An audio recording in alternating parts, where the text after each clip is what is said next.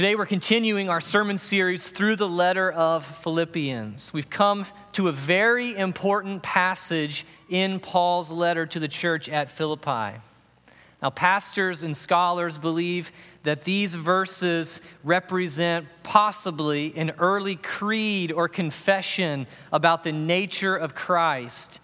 This is called the Great Christ Hymn of Philippians. This possibly helped early Christians memorize something about the nature of Christ and be able to teach his nature to other people. It comes across as very poetic, very elegant. Now, all of that could very well be the case, and we're going to spend a lot of time looking at these two things, how Christ can be fully God and fully man, right? That's at the heart of what Paul is saying. Both of these points are found in our text. Christ is fully God and fully man, but neither of those points are actually the point of this text. So we need to first put our passage in context. To get to the context of this passage, we need to go back to chapter 1, verse 27. Look with me in chapter 1, verse 27. We're going to try to set the stage, set the context for what we're looking at today. It says this: "Only let your manner of life be worthy of the gospel of Christ, so that whether I come and see you or am absent, I may hear of you that you are standing firm in one spirit, with one mind, striving side by side for the faith of the gospel, and not frightened in anything by your opponents." Look in chapter 2, verse 1. "So if there is any encouragement in Christ, any comfort from love, any participation in the Spirit, any affection and sympathy, complete my joy by" how? "Being of the same mind, having the same love, being in full accord and of one mind. Do nothing from selfish ambition or conceit, but in humility count others more significant than yourselves. Let each of you look not only to his own interests, but also to the interests of others." And here it is again: "Have this mind among yourselves." What is Paul's point? Could it be any clearer, right? What the context is that Paul wants us to understand. He wants the church at Philippi to be unified through humility. He's encouraging the Philippians to maintain the unity they have by living out true humility with one another. This humility is lived out practically, as he says, by counting others more significant than ourselves and not looking to our own interests, but to the interests of others. This kind of humility is described as having the mind of Christ. He says they should have one mind, be of the same mind, and to have this mind among yourselves. And then he launches into our text today, because in Christ we have the highest example, the pinnacle of humility. So that's what Paul's doing. Now, the reason I say Christ is our perfect human example is because I think we would all agree that, at least I hope that we would agree, that we are called to become more and more like Jesus in our lives, right? We all agree with that. That's a goal of ours. Christ is our example and model to follow. 1 Peter 2 says this: "Christ suffered for you, leaving you an example so that you might follow in his steps." But we also know that we all sin. And we fail to live up to Christ's righteous character, don't we? We know this. So when you hear a pastor or teacher say something like, "Christ is our perfect model of humility, and we are called to follow him in that humility," what is one objection that might come to your mind? I know what comes to mind. Something like this: "Yeah, I know I'm supposed to be humble like Jesus, but come on. Jesus was God, right? Jesus was divine. He was fully God, and I'm not, so this expectation for me to follow in Christ's steps is really kind of unrealistic, right? I mean, I know we hold it up there as a standard, but, come on, pastor. Come on, preacher. We all know we can't do it, right?" Or maybe it's something like, "Of course Jesus was perfectly humble. He was God, after all. I'm not. So, of course, I'm going to fail, right? Now, we might never say that, but it can be a recurring thought, and it can cause us to simply accept the fact that we are sinners, which we are. We expect ourselves then to continue in sin and eventually become comfortable with our sin. But I believe this thinking is incorrect, and it actually comes from a failure to understand the very nature of Jesus in his humanity. You see, when we don't understand what it means for Jesus to be fully God and fully man, at least two errors begin to creep in to our pursuit of holiness. The first error is this: I've already said, the call to follow Jesus in his character and in his steps seems like setting the bar unrealistically high, and therefore we become content to just not really pursue that. And second, and this is what I'm going to spend most of the time on today, it detracts from the glorious reality of Christ's perfect righteousness. If we believe that the reason Jesus was able to live a perfect life was simply because he was God and he wasn't able to sin anyway, then we don't rightly understand Christ's humanity. So much of the Bible gets confusing when we view Christ this way. For example, Jesus said that not even he knew the day or the hour of his second coming. How can that be, right? Have you ever thought about that? If he's God, how does he not know this fact, right? How was it that Jesus became hungry and tired and thirsty? If he's all-powerful, then how does that make sense? And what about the simple fact that Jesus lived 2,000 years ago in a specific time and place in history and geography? He wasn't omnipresent. We know he had these traits, these characteristics before he became a man, right? Jesus existed eternally with the Father. So what happened? How do we make sense of Jesus and his divinity and his humanity? These are questions that Christians have been asking for thousands of years, and they're extremely important for how we view Christ, but also for how we view our own Christian lives. So, we're going to slow down and we're going to meditate on the glorious reality of the incarnation of Christ. And I hope, it's my prayer, that we'll begin to uncover just how miraculous the life of Christ really was. So my main idea for today is simply this. If you're a main idea person, this is it. Jesus Christ, as fully God and fully man, is our perfect example of humility. Jesus Christ, as fully God and fully man, is our perfect example of humility. Let's read starting in chapter 2, verse 5. Have this mind among yourselves, which is yours in Christ Jesus, who, though he was in the form of God, did not count equality with God a thing to be grasped, but emptied himself by taking the form of a servant, being born in the likeness of men. And being found in human form, he humbled himself by becoming obedient to the point of death, even death on a cross. Therefore, God has highly exalted him and bestowed on him the name that is above every name, so that at the name of Jesus, every knee should bow in heaven and on earth and under the earth, and every tongue confess that Jesus Christ is Lord, to the glory of God the Father.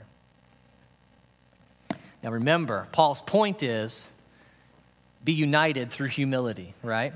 But he's using Jesus as the example. So we have to understand Jesus if we're going to understand be united through humility. So we're going to spend the rest of our time unpacking these verses. What is Paul saying? Why is he bringing up Jesus here? My first point is very simple. Jesus is fully God. Paul affirms the deity of Christ at least 2 times in this passage. First, he says, Jesus existed in the form of God. Says that in verse 6. Though he was in the form of God, did not count equality with God a thing to be grasped. Now, this word form here can be kind of confusing because of how we use the word form in English, okay? If we say something is in the form of something else, we usually mean that the thing has the outward shape or outward appearance of something else, right?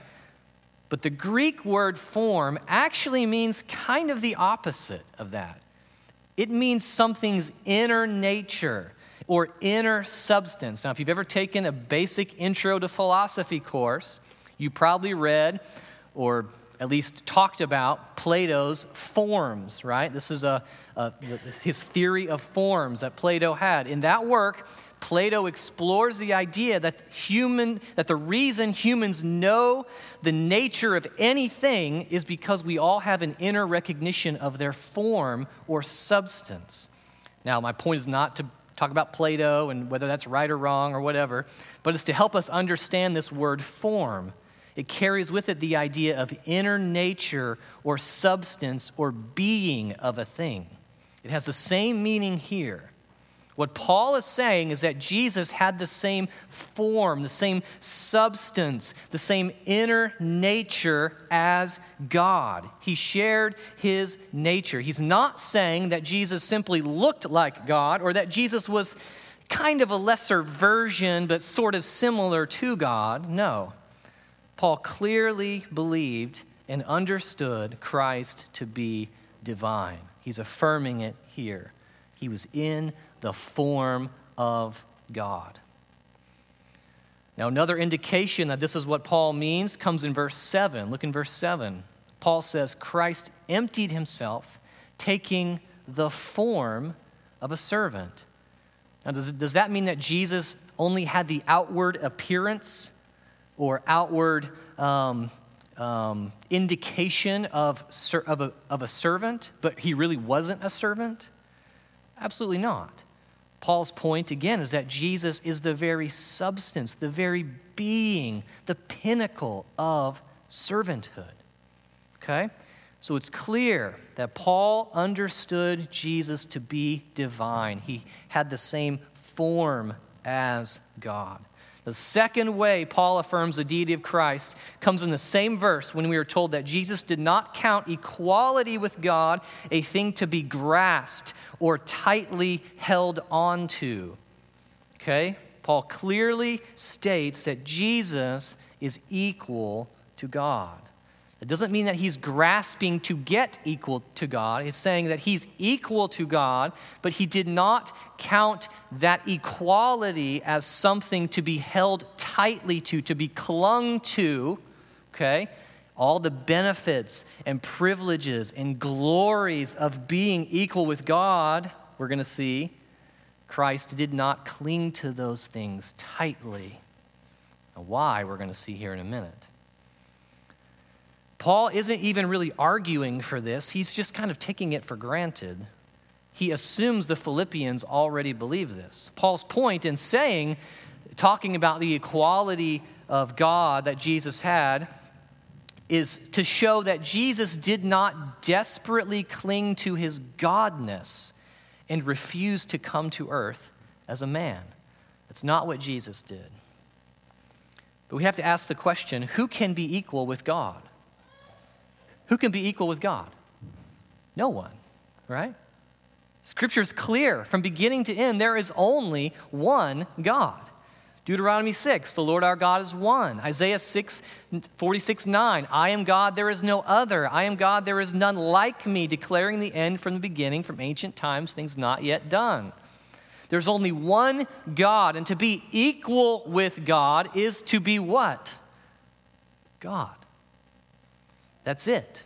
There cannot be any way for another person to be equal with God unless that person shares the same substance, the same nature as God himself. And this, in fact, fits precisely with our understanding of the Trinity, right? That God is a Trinitarian being. There is one God who exists in three co-eternal persons, the Father, Son, and the Holy Spirit.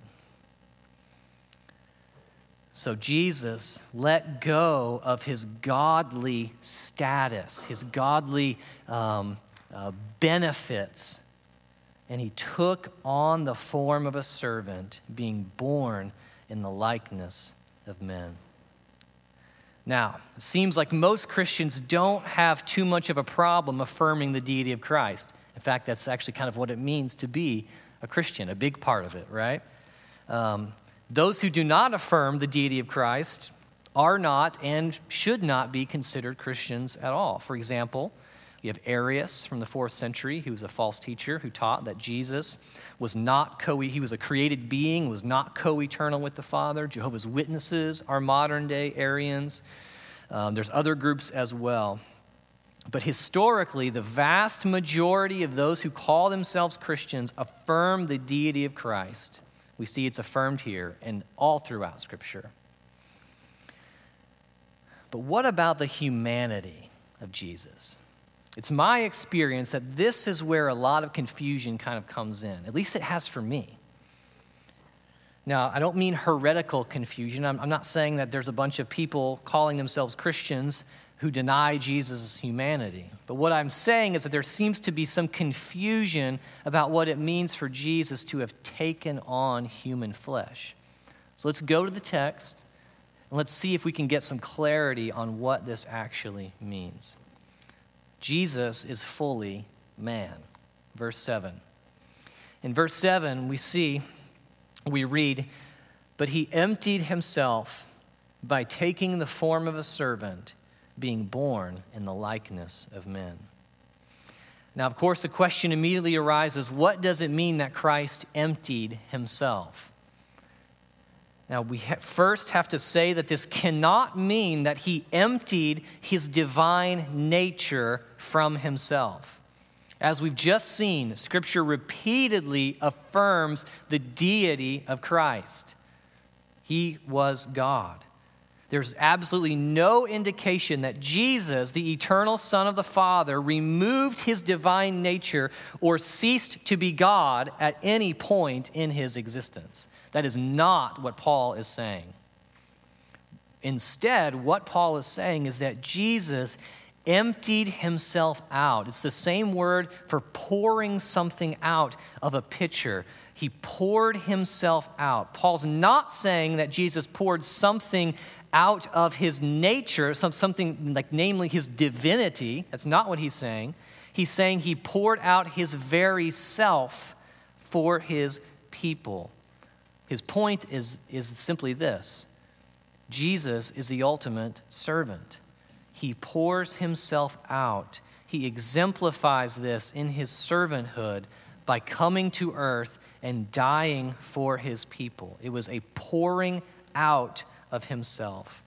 Now, how did he do this? Okay, there's a participle here, taking. How did Jesus pour himself out? He took something.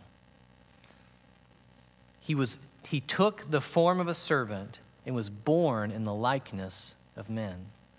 That seems like a strange way to empty yourself, doesn't it? So one commentator I read, he put it this way. He calls this subtraction by addition, right? Something was poured out of Christ by taking on something to himself. He empties himself by taking on a human nature. Now, how does this actually work? So there's two illustrations that I read this week that were super helpful for me. And so I'm going to read them because they're very good. The first one they both come from Bruce Ware. This one comes from a children's book. And so it's going to be kind of like I'm reading to a child. That's why it's going to talk about like a brother and things like that. But this is to help children understand how Jesus can be fully God and fully man. Here's an illustration of what we're talking about. Imagine for a moment that someone, say an older brother of yours, was shopping for a new car. He went to a BMW car dealership and asked to test drive a beautiful, shiny new sports car. The dealer handed him the keys, and off he drove. Now, for the last several days, it had rained buckets in your area, and your brother decided to drive the shiny new car on the dirt roads out in the country. Well, as you can imagine, the roads were muddy as could be, and your brother drove this car wildly, turning and sliding every way in the mud before he brought it back to the showroom floor. When he drove it in, absolutely covered in mud, the car dealer exclaimed, "What have you done to my car?" But to this, your brother calmly said, "Oh, you needn't worry. I've not taken anything away from your car. I've only added to it." Now, of course, your brother was right. Every quality of that car was still there. It still had its beautiful coat of paint and its luster. Nothing had been removed from what was there before. Rather, something had been added to it, a thick coat of mud. But notice what this mud did. It covered over that beautiful shine so that even though it was still there, you couldn't see it. You might even say that the mud worked to hide the glory and brilliance of the car, even though those qualities were still there, just hidden. Before the coming of Christ, there was nothing to hide or conceal his full deity, so it could show forth in full brilliance. But when he became also a man, he covered himself with a created, limited, and finite human nature. So even though Christ is fully God in the incarnation, he cannot express the full range of his divine qualities or attributes owing to his having also taken on human nature. So while the glory of Christ's deity is still fully present and intact, the manifestation of that glory is not allowed its full expression because he is covered in the human nature. Is that helpful? That's really helpful for me as I think about how can Christ be fully God? He retains all of his deity, all of the qualities of God, and yet he takes on human flesh. What does that do to him? That's a good illustration. Here's the second illustration. This is also helpful. Imagine now a great king, a great and glorious kingdom that's ruled by a strong and wealthy king. This king has every privilege one can imagine. He possesses the finest of everything money can buy. He eats every day from the choicest cuisine. He wears the most elegant and exquisite clothing. He is cared for by the highest educated and most skilled doctors in the land. He's protected by a force of royal soldiers. And yet, one day, as the king was taking a short journey to another part of the city, he passed an area he seldom had seen. Before him on the streets, he observed several beggars. He could not get these poor men out of his mind. On his return to the palace, he thought to himself, I wonder what it's like to live as a beggar. He could not remove this question from his mind. So with a determination to find out just what life is like, he decided to move out of the palace onto some of the impoverished streets of his city. Instead of wearing the fine clothing from his wardrobe, he put on the tattered, smelly clothes of a beggar.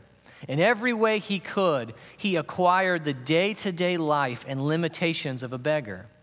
Having taken on the restrictions of a beggarly life when the king was hungry, although he could have called for the royal chefs to bring him a choice meal to live life as a beggar, he instead learned what it was like to go hungry or beg for food.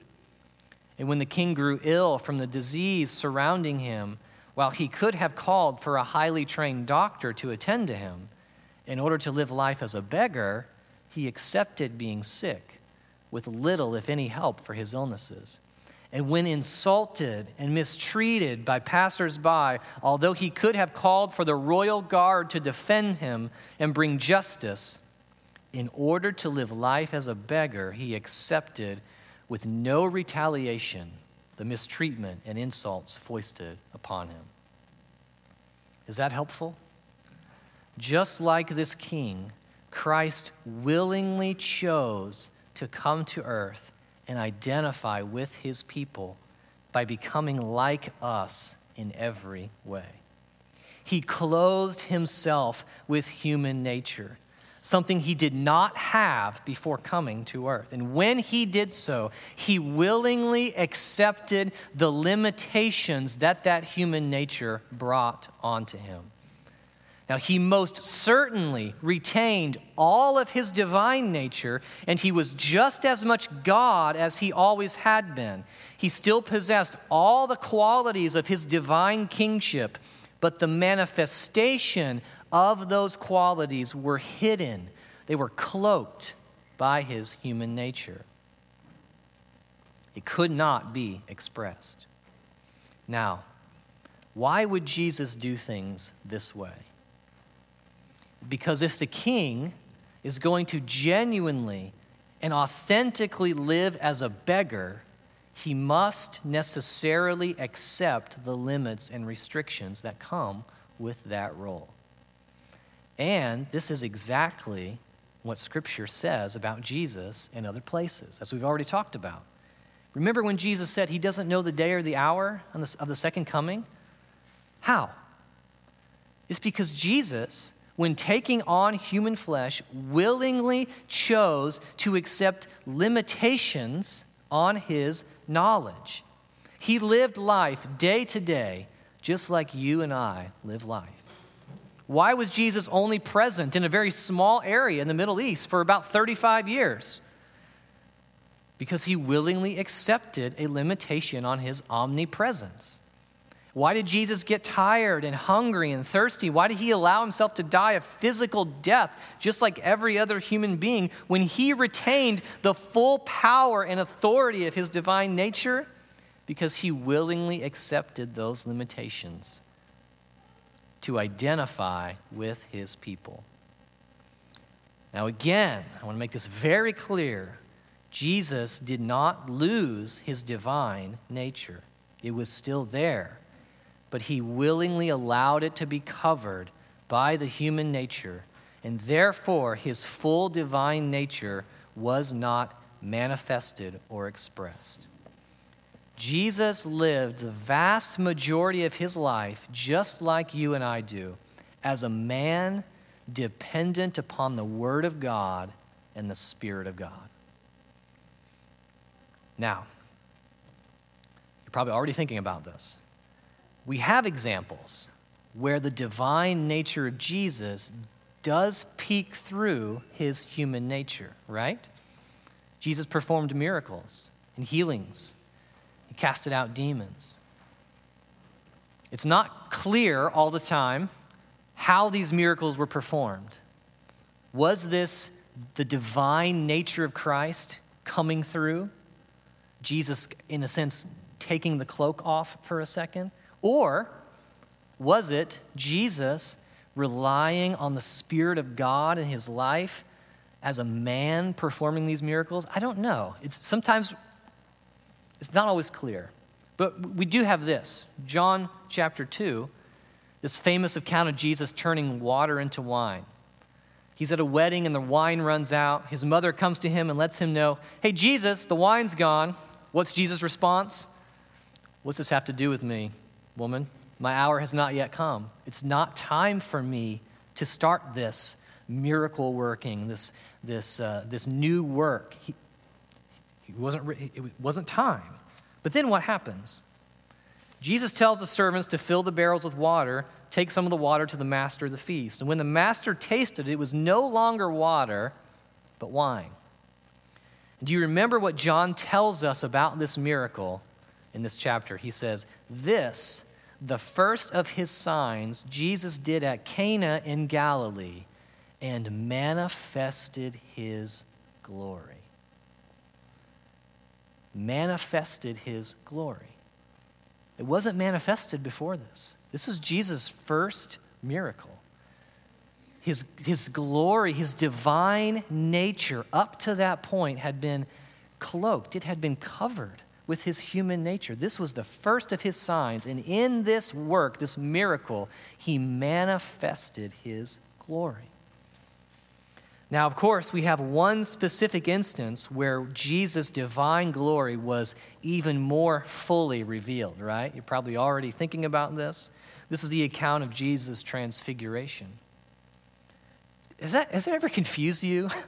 I remember reading this most of my life. I read the account of the transfiguration about Jesus taking his disciples up on the mountain and being transfigured before them. And they worshiped him and came down from the mountain and their faces were glowing. That sounds really cool. What in the world is going on, right? What does it even mean?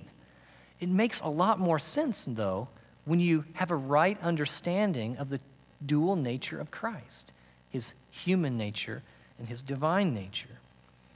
In the transfiguration, the humanity of Christ was uncloaked. The cover was off for a moment, and his disciples were able to gaze upon his divine glory. He was not covered in the human nature. The beggar's clothes were shed, and the divine glory shone through. It was so amazing that their faces shone as they came down the mountain. Now, all of this is still a lot of mystery to us, right? At the end of the day, we still have to admit we cannot fully understand all the details of how these two natures coexist in one person. But just because we can't fully understand it doesn't mean we can't understand it at all. When we let Scripture be our guide, we can make sense of these truths in a way that actually reveals the beauty and the glory of Christ. So, what have we seen so far? Consider this amazing reality. Christ did not grasp or clench tightly to the benefits and glories of heaven. He let them go. He willingly gave up equality with God. That doesn't mean he stopped being God. He gave up the benefits of heaven, the benefits of his eternal nature, and he poured himself out for you and me. And he did so without relying on his eternal divine nature. And if that's not enough to display his unmatched humility for us, let's go to our last point before we close. Not only did he leave the glories of heaven and condescend to us and live life like us in human flesh, but he was fully obedient to the point of death, even death on a cross. Look at verses 8 through 11.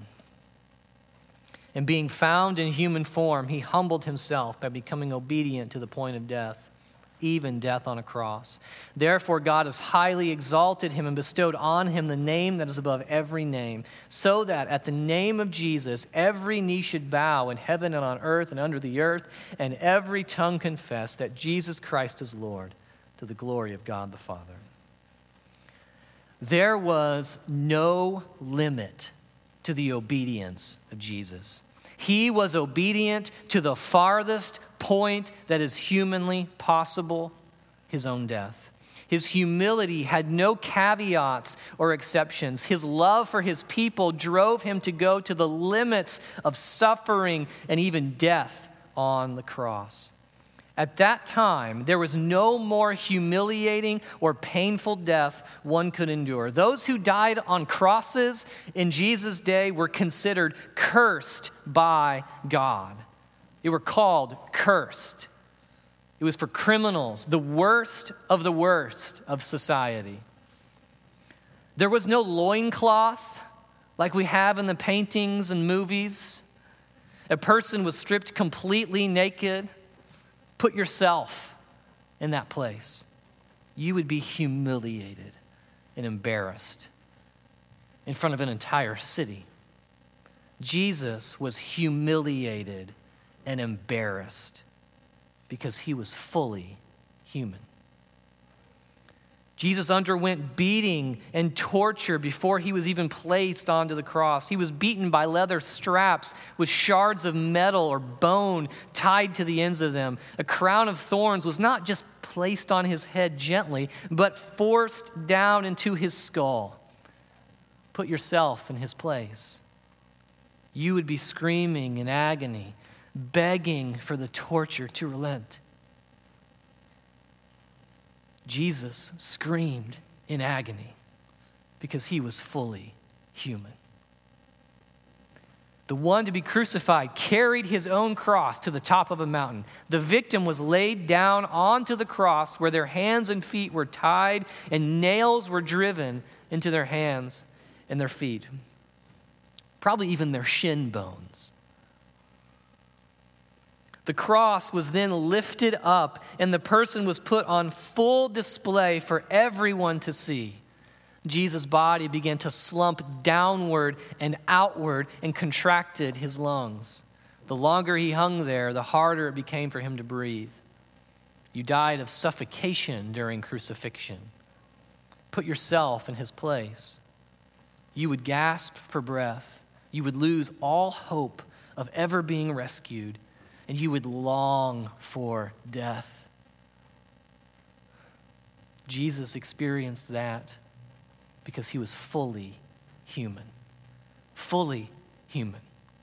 He did not call out. He did not uncloak himself of his human nature and say, all right, Lord, I've had enough. Let the divine nature come through so I can get some relief.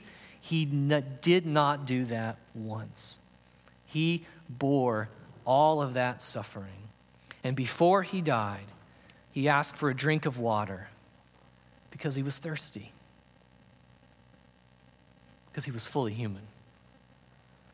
And he was given vinegar mixed with gall. And even in the midst of this unimaginable suffering, Jesus interceded on behalf of his own murderers by praying, Father, forgive them, for they do not know what they are doing. Church, we must never minimize or gloss over the suffering that Jesus endured for our sake. May we never think, well, he was God. He probably didn't endure it. He probably just, got some help from his divine nature, so it didn't hurt as bad for him.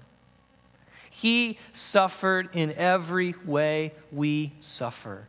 He was tempted in every way we have been tempted. And he has experienced a level of temptation that most of us never will.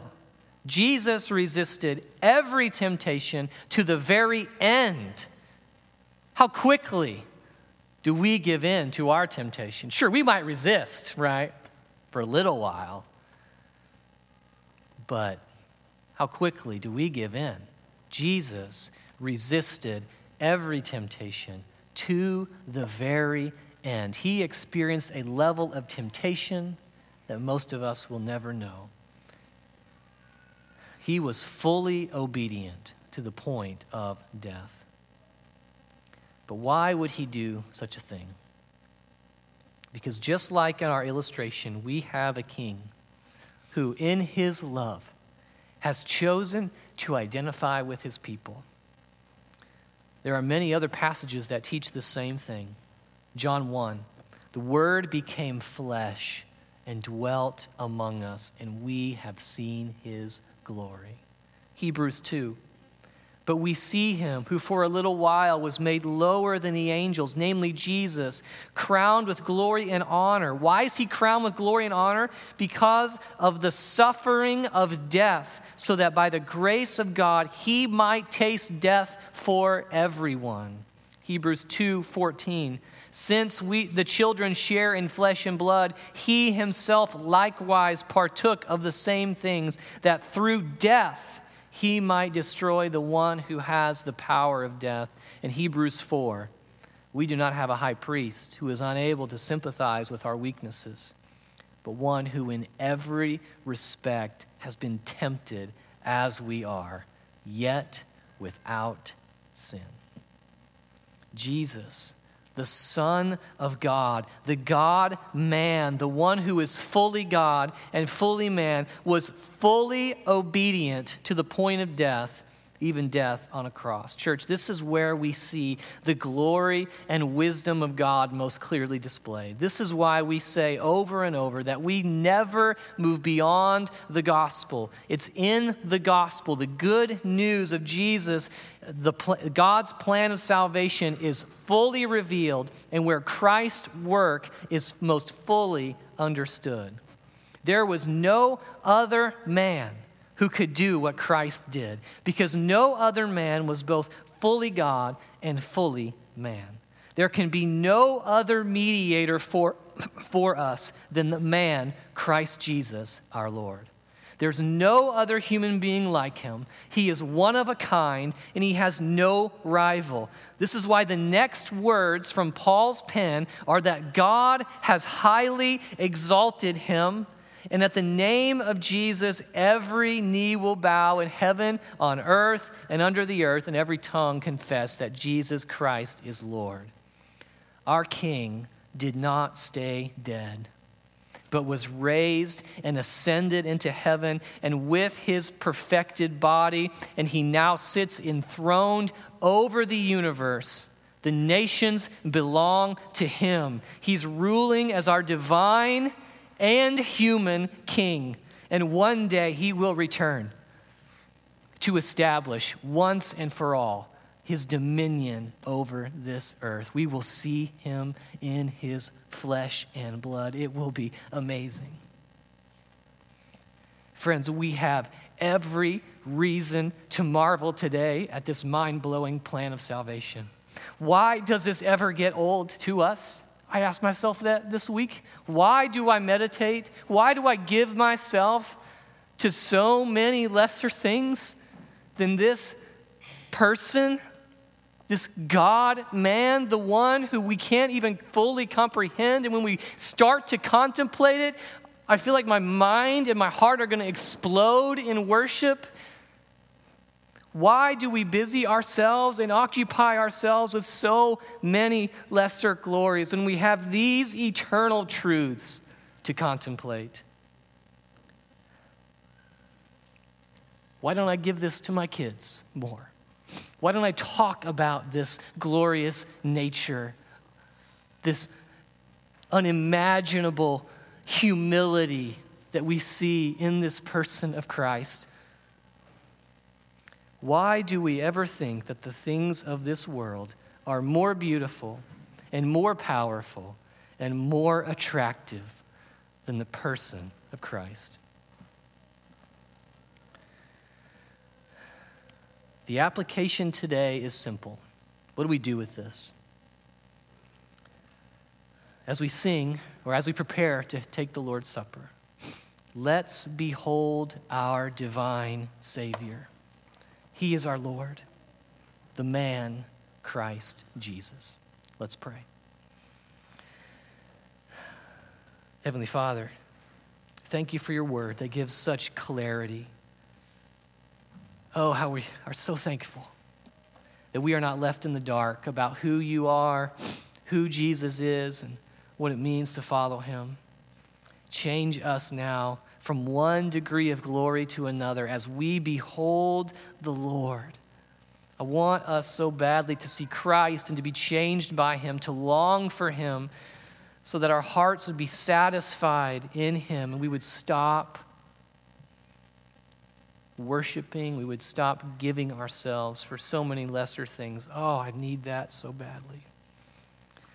Lord, now as we take the Lord's Supper, I pray that it would be a time for us to again behold the wonder and glory of Jesus. We pray this in his name. Amen.